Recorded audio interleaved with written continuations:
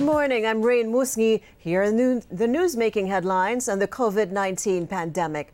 COVID-19 cases in the Philippines nearing the 3 million mark. The nationwide tally hit over 2,965,000 on Sunday after the health department logged an all-time high of 28,707 new infections.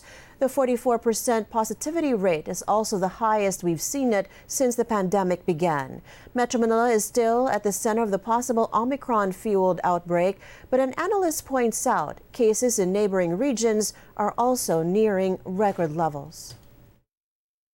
Marami talaga dun sa mga kaso yung transmission nangyayari sa NCR. But if we're going to look at what's happening now, although nag-simulate din kami for Calabarzon and Region 3, no, but what's happening now is ang bilis din ng pagkalat sa Region 3 and Region 4A. Kung matatandaan po natin, nalampasan na natin yung peak nung September 11 ng Delta for NCR. And for Region 4A and Region 3, malapit-lapit na po.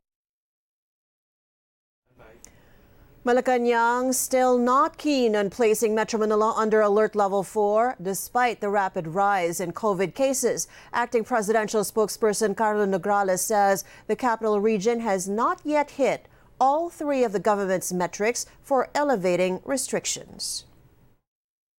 For us to declare an area as Alert Level 4, dapat mataas ang 2-week growth rate, no, high. Ang ADAR is also high, but total bed utilization should also be high.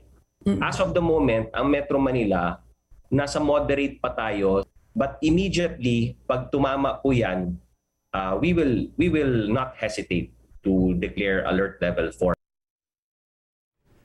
But Nograles says they're now planning to change the way the hospital occupancy rate is measured, taking into consideration the available manpower. We're also seeing many healthcare workers getting isolated because nagka-mild or asymptomatic COVID or going into quarantine. So hindi lang siya dapat tingnan yung physical beds available in hospitals, but also looking at how many healthcare workers are available. So that will now become our equivalent of a functional bed capacity. So we're also monitoring that. The COVID Interagency Task Force has also ordered local government units to reactivate their isolation and quarantine facilities to ease the pressure off hospitals. Two confirmed community cases of the Omicron variant trigger widespread testing and partial lockdowns in the northern Chinese city of Tianjin. The two were among the 20 people who tested positive Friday, with neither having traveled outside the city. A total of 14 million people across 16 districts will now be tested in a span of 2 days. Residents will only be given the green health code necessary to travel once they receive a negative result. The Tianjin outbreak poses risks to the capital Beijing and the upcoming Winter Olympics because of the large number of commuters working and living in the two cities. And Australia breaches 1 million COVID-19 cases Monday. More than half of the infections were recorded in just the past week as the Omicron variant ripped through the country, driving up hospitalization numbers.